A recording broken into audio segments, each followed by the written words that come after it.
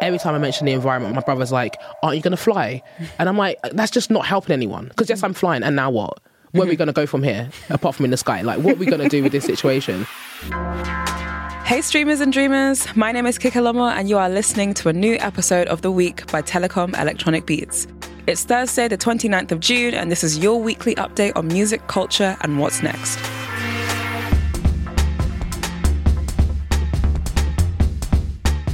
Research shows that the music industry contributes significantly to the climate crisis, from the production of vinyl records to the carbon emission footprints of streaming services and live concerts. One prominent factor are DJs who tour internationally. And to be clear, that's not solely on the DJs, but the changing demands of the industry. Flying is the preferred mode of transport for DJs as they hop from one big city to the next.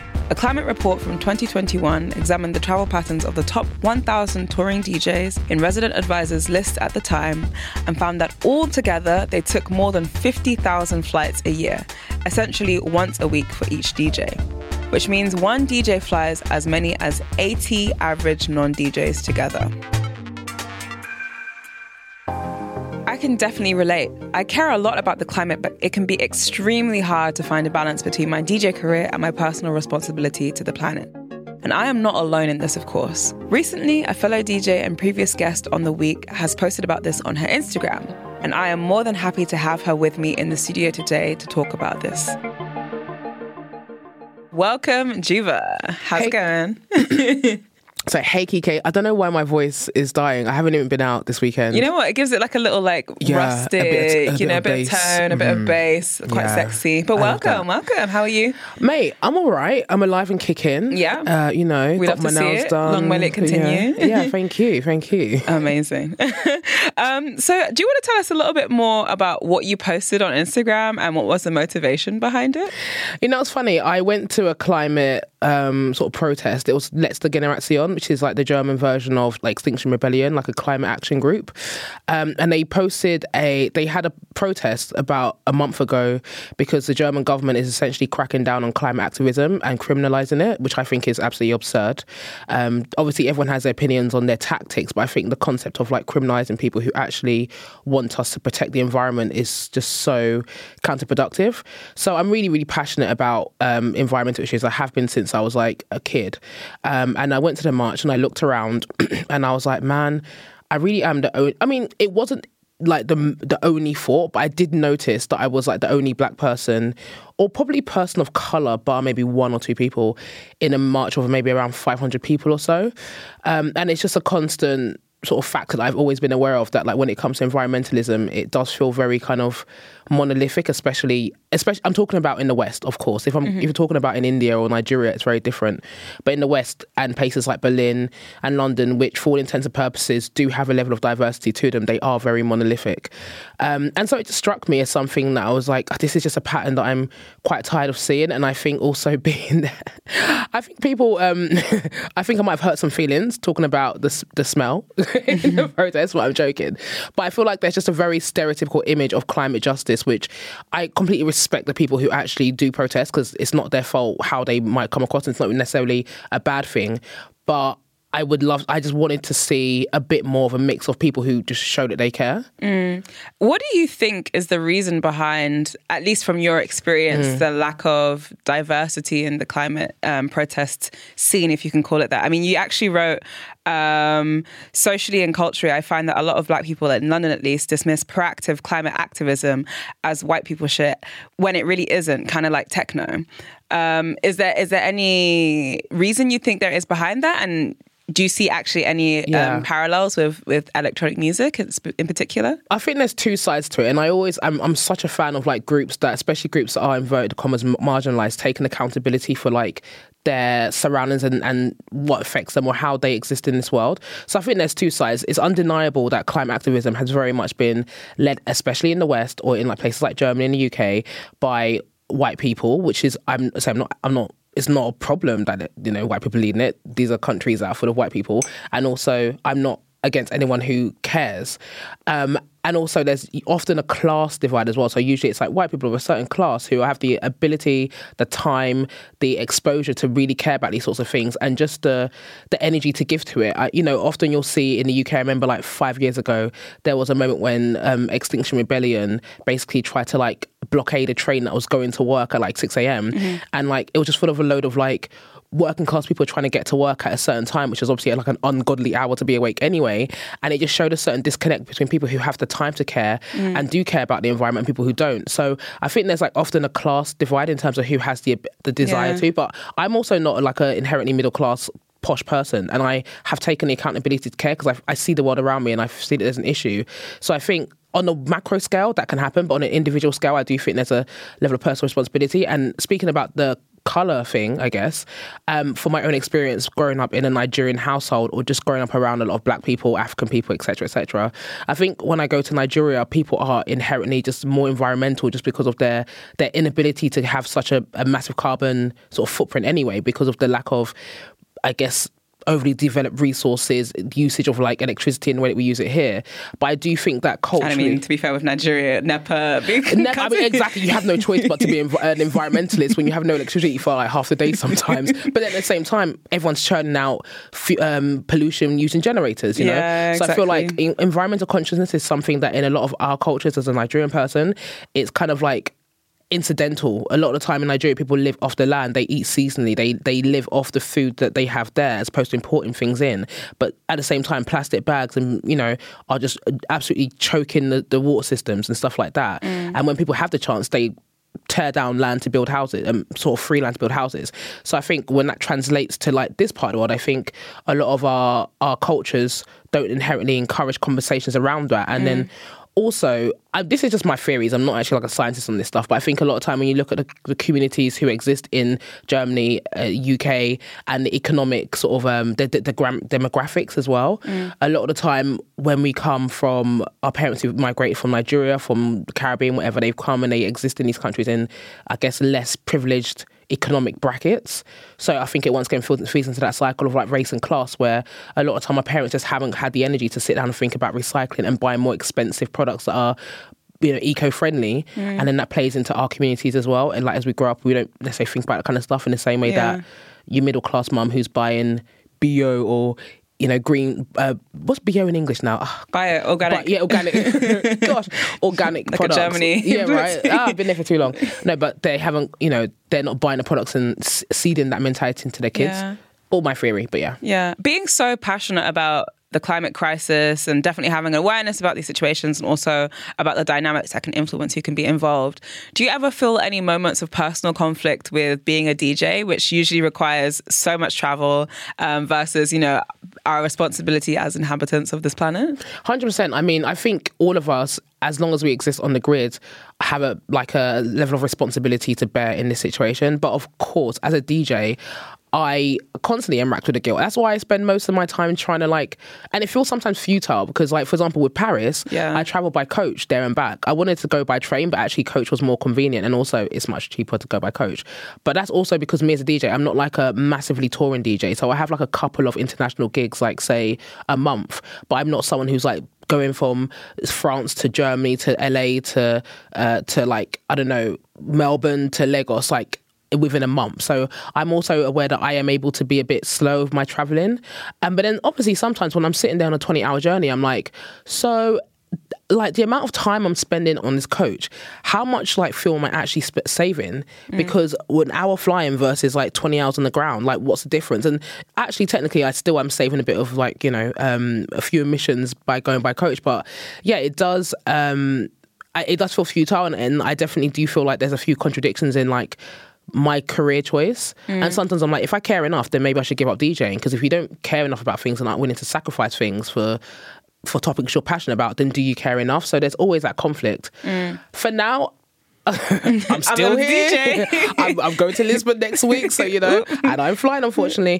But and I also think when it comes to DJing, another thing, I think there's a lot of focus based around us flying. I think that's the main thing that's really used against us.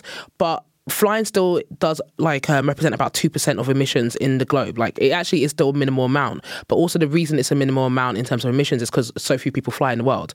So there's also that kind of trade-off. So I shouldn't necessarily beat myself up for getting on a flight, but also if we all got on flights the way I got on flights, then it'll be an even bigger shit show. Yeah. I mean, I thought it was really interesting that you wrote and I quote, "From my personal experience, I've also found that I often feel hesitant about being too vocal about my views because I fly a lot, work with big brands, and essentially like nice things. But I think this sense of personal guilt is unproductive. And in the world we live in, it's nigh on impossible to live on the grid and not be a part of the problem." Have you ever experienced personal blaming? And what is the problem in your eyes about judging and blaming individuals with their personal responsibility? 100%. And I've definitely had to change my tactic and try and soften my tone, because I think when you talk about the environment and you talk about the environment in a way that makes it seem like the person you're talking to is in the wrong, their immediate response is to get defensive, because we're all defensive about it. And also a lot of the time we're like, it's not my problem, I don't know what to do. I definitely have had those moments where I've kind of felt the guilt. And even online when I'm sharing things, Just Stop Oil, like spraying orange paint on Louis Vuitton or like clothing brands, I'm like, I'm going to share that, but I'm also aware that I just did a campaign with Nike and Zalando, fast fashion. So I feel like I've definitely experienced a level of people putting the finger back at me. With my siblings, like my brothers, we have a WhatsApp chat. Every time I mention the environment, my brother's like, aren't you going to fly? And I'm like, that's just not helping anyone. Because yes, I'm flying, and now what? Where are we going to go from here, apart from in the sky? Like, what are we going to do with this situation? So I think that often is a tactic that people use to silence. It's the same way. It's whatism. What about this? What about exactly. That? It's like there's always tactics to silence debate, whether it's like white tears silencing a black woman talking about an experience, or whether it's like someone is shouting you down for telling them that, hey, maybe you should think about your meat consumption. And then using your flying or your career as a means of shutting you down as well. I think there's always going to be that push and pull, but I think also another thing that I've learned is that as much as we can all take with personal responsibility and do what we can in our personal life, so whether that's not flying or eating less meat and being more conscious of where our food comes from or trying to eat more seasonally and more locally, the bigger issue is a governmental issue, which is why I respect the climate justice, I was going to say warriors, the climate activists, they are so much, because we can do what we want. But ultimately, us sucking on, straws that are going to disintegrate into our drink, it's just not going to make a difference that needs to be made unless the government just make the change they have to. We saw during COVID how governments were just we're shutting the world down in 2 weeks because we have to. Yeah. I mean, from your perspective, and maybe on a little bit of a more positive note, how do you think that climate activism could become more intersectional in every sense of the word, from it's a global intersection, gender, race, class, just from your perspective? I really want it to, and I don't necessarily have the answers, but I would love for I think when I posted my status, actually, or the story, I had a lot of people, black people in particular, talk to me and saying hey, I feel the same way, but I just never really have known what to do or how to engage with this. I've never really felt like it appeals to me in that way, in a mass scale. And I'm just at a bit of a loss, and I take my own personal guilt as to not engaging enough. So I do think, how has it become more intersectional? I think people, in the same way that with techno, is what I said, it's been very whitewashed. And I think black people have been reclaiming techno and being we are actually part of this narrative. We have been part of this narrative. Built it. It is ours in a way. Yeah. I say ours as not a sense of possession, but it came from black cultures, obviously in the USA, Detroit, Chicago. So I feel there's a push and pull. I think as black people, as POC, whoever, I think we also should engage more and sort of conversate more about it and show that we care more. Because actually, if more people talk about it who are black and not white, essentially, in this part of the world, maybe it will galvanise more people to actually be okay, actually, it's something that appeals to me. And representation matters. Representation. And some people, for example, I haven't personally always needed to see someone like me in a certain position to do things. Hence why I probably go to these climate protests and I'm the only black person there. But I do understand the importance of people having that representation and feeling like it's something that appeals to them. And that can be done by seeing themselves in positions that I guess they never saw themselves in before. Mm-hmm. So I do think that a lot of the time these climate activist groups, they do want to be more diverse and more representative. And I do actually think they do. They just don't know how to. Because also, how are you going to expect like a white middle class German or English person to know how to appeal to like a working class black person or Asian person without it being like a hug a hoodie David Cameron situation and being really fucking cringe, you know? So like, I do think there is a desire to engage more from what I've seen in those situations. And often I've had people apologising to me preemptively about the fact there's not going to be any black people in this like conversation that I'm going to have with like a climate activist group. So I do think there's a desire to, but I just feel like there just needs to be a link created between our conversations that we have and the wider world of like climate activism. And I'm still looking for the answers, because when I put out that story, I don't really have that many answers. I just wanted to like have the conversations, and I'm still wanting and waiting to find some ways for us to combine. I've also been trying to engage with like Club Commission in Berlin and see how we can use like the world of music to actually like be part of the governmental lobbying. So it's all well and good us, you know, not having plastic straws in our festivals, having vegan festivals, encouraging people to come to festivals by land, but how do we tap into that governmental, that higher level on a policy level, and the lobbying, like political lobbying, because that's where I feel like the change can happen. And that's why I always say I respect the climate activists, because they might be going about it in a really controversial way, but they're at least trying to like reach politicians. So in terms of creating more intersectionality, I'd say I'd love for us within our communities, Black people, POC, to have more vocal movements around it. And there are people who definitely speak out for sure, but also in real life as well. I know there's a collective in Berlin called Black Earth Collective, which is like an environmental group that's premised around focuses on POC and Black people in Berlin.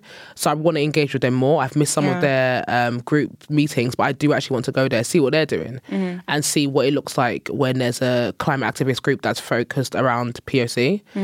And specifically in dance music, I mean, dance music generally is such a powerful cultural source.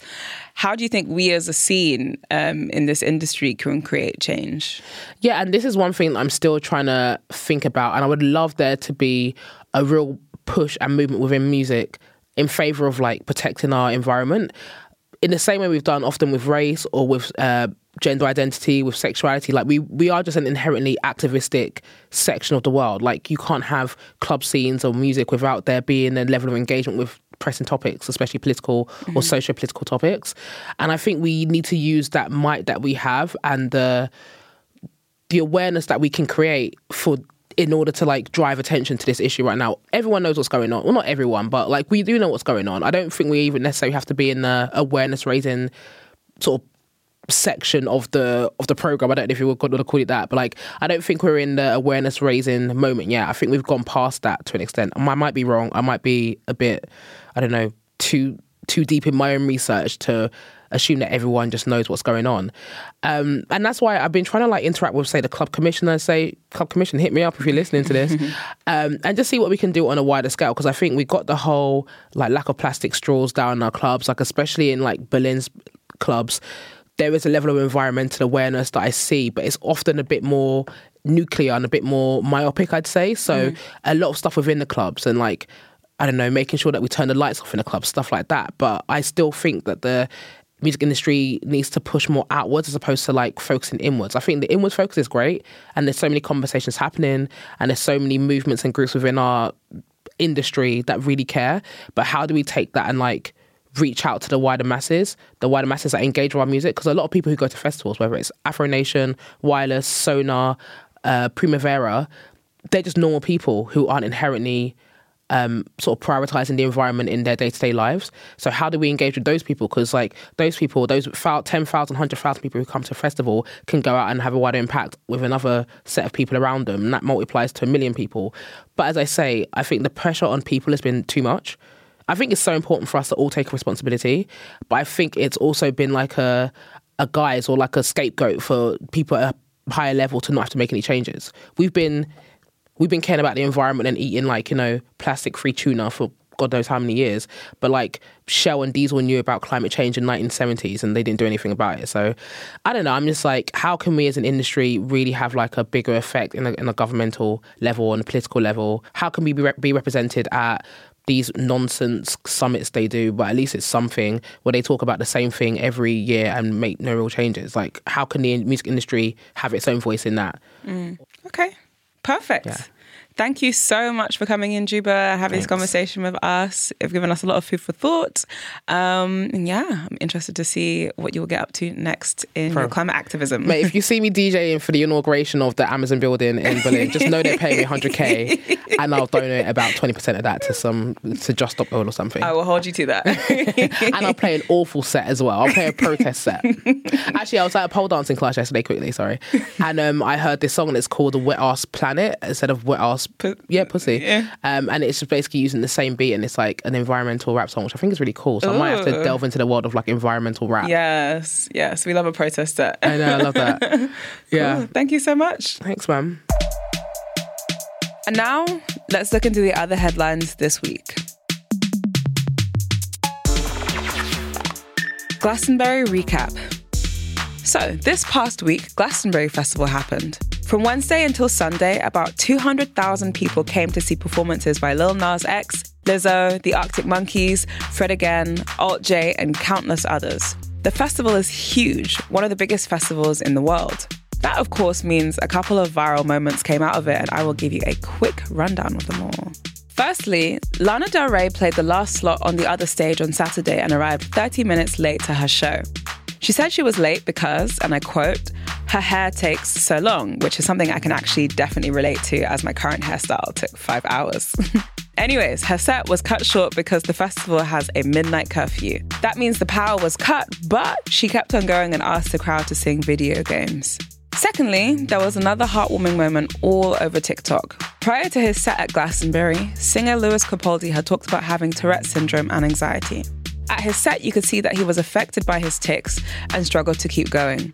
At one point, he even lost his voice and asked the crowd to keep going for him, and all I can say is they did not disappoint.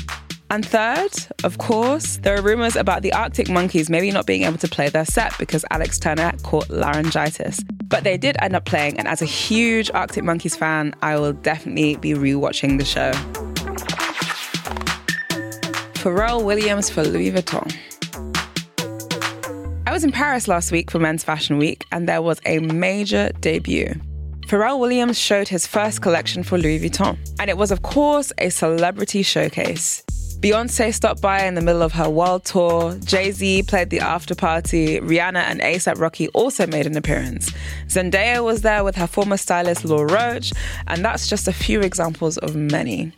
The show took place at Pont Neuf Bridge, which was completely closed off to the public. There was a gospel choir and a full orchestra. You get the picture. This show was probably the most anticipated of the entire season. You see, Pharrell Williams took over as the creative director of Louis Vuitton in February. That happened shortly after Virgil Abloh passed away, who was really a fashion icon. His time with Louis Vuitton was about innovation and Black empowerment. He was one of the most influential fashion designers of his generation. So when Pharrell Williams took over, it sparked a discussion about the validity of his appointment, about what it takes to be the creative director of a fashion brand. Anyways, Pharrell paid tribute to Virgil Abloh. In a press release, he said that he was collaborating with his spirit, and he got standing ovations for the show. Move your body 24/7. I think we all know what it feels like if your neighbors are having a party, the music is loud, you can't sleep, and you end up thinking, well, it's just tonight, right? And we probably all know what it feels like to have a party at home. But what would you do if your neighbor was playing the same song 24/7?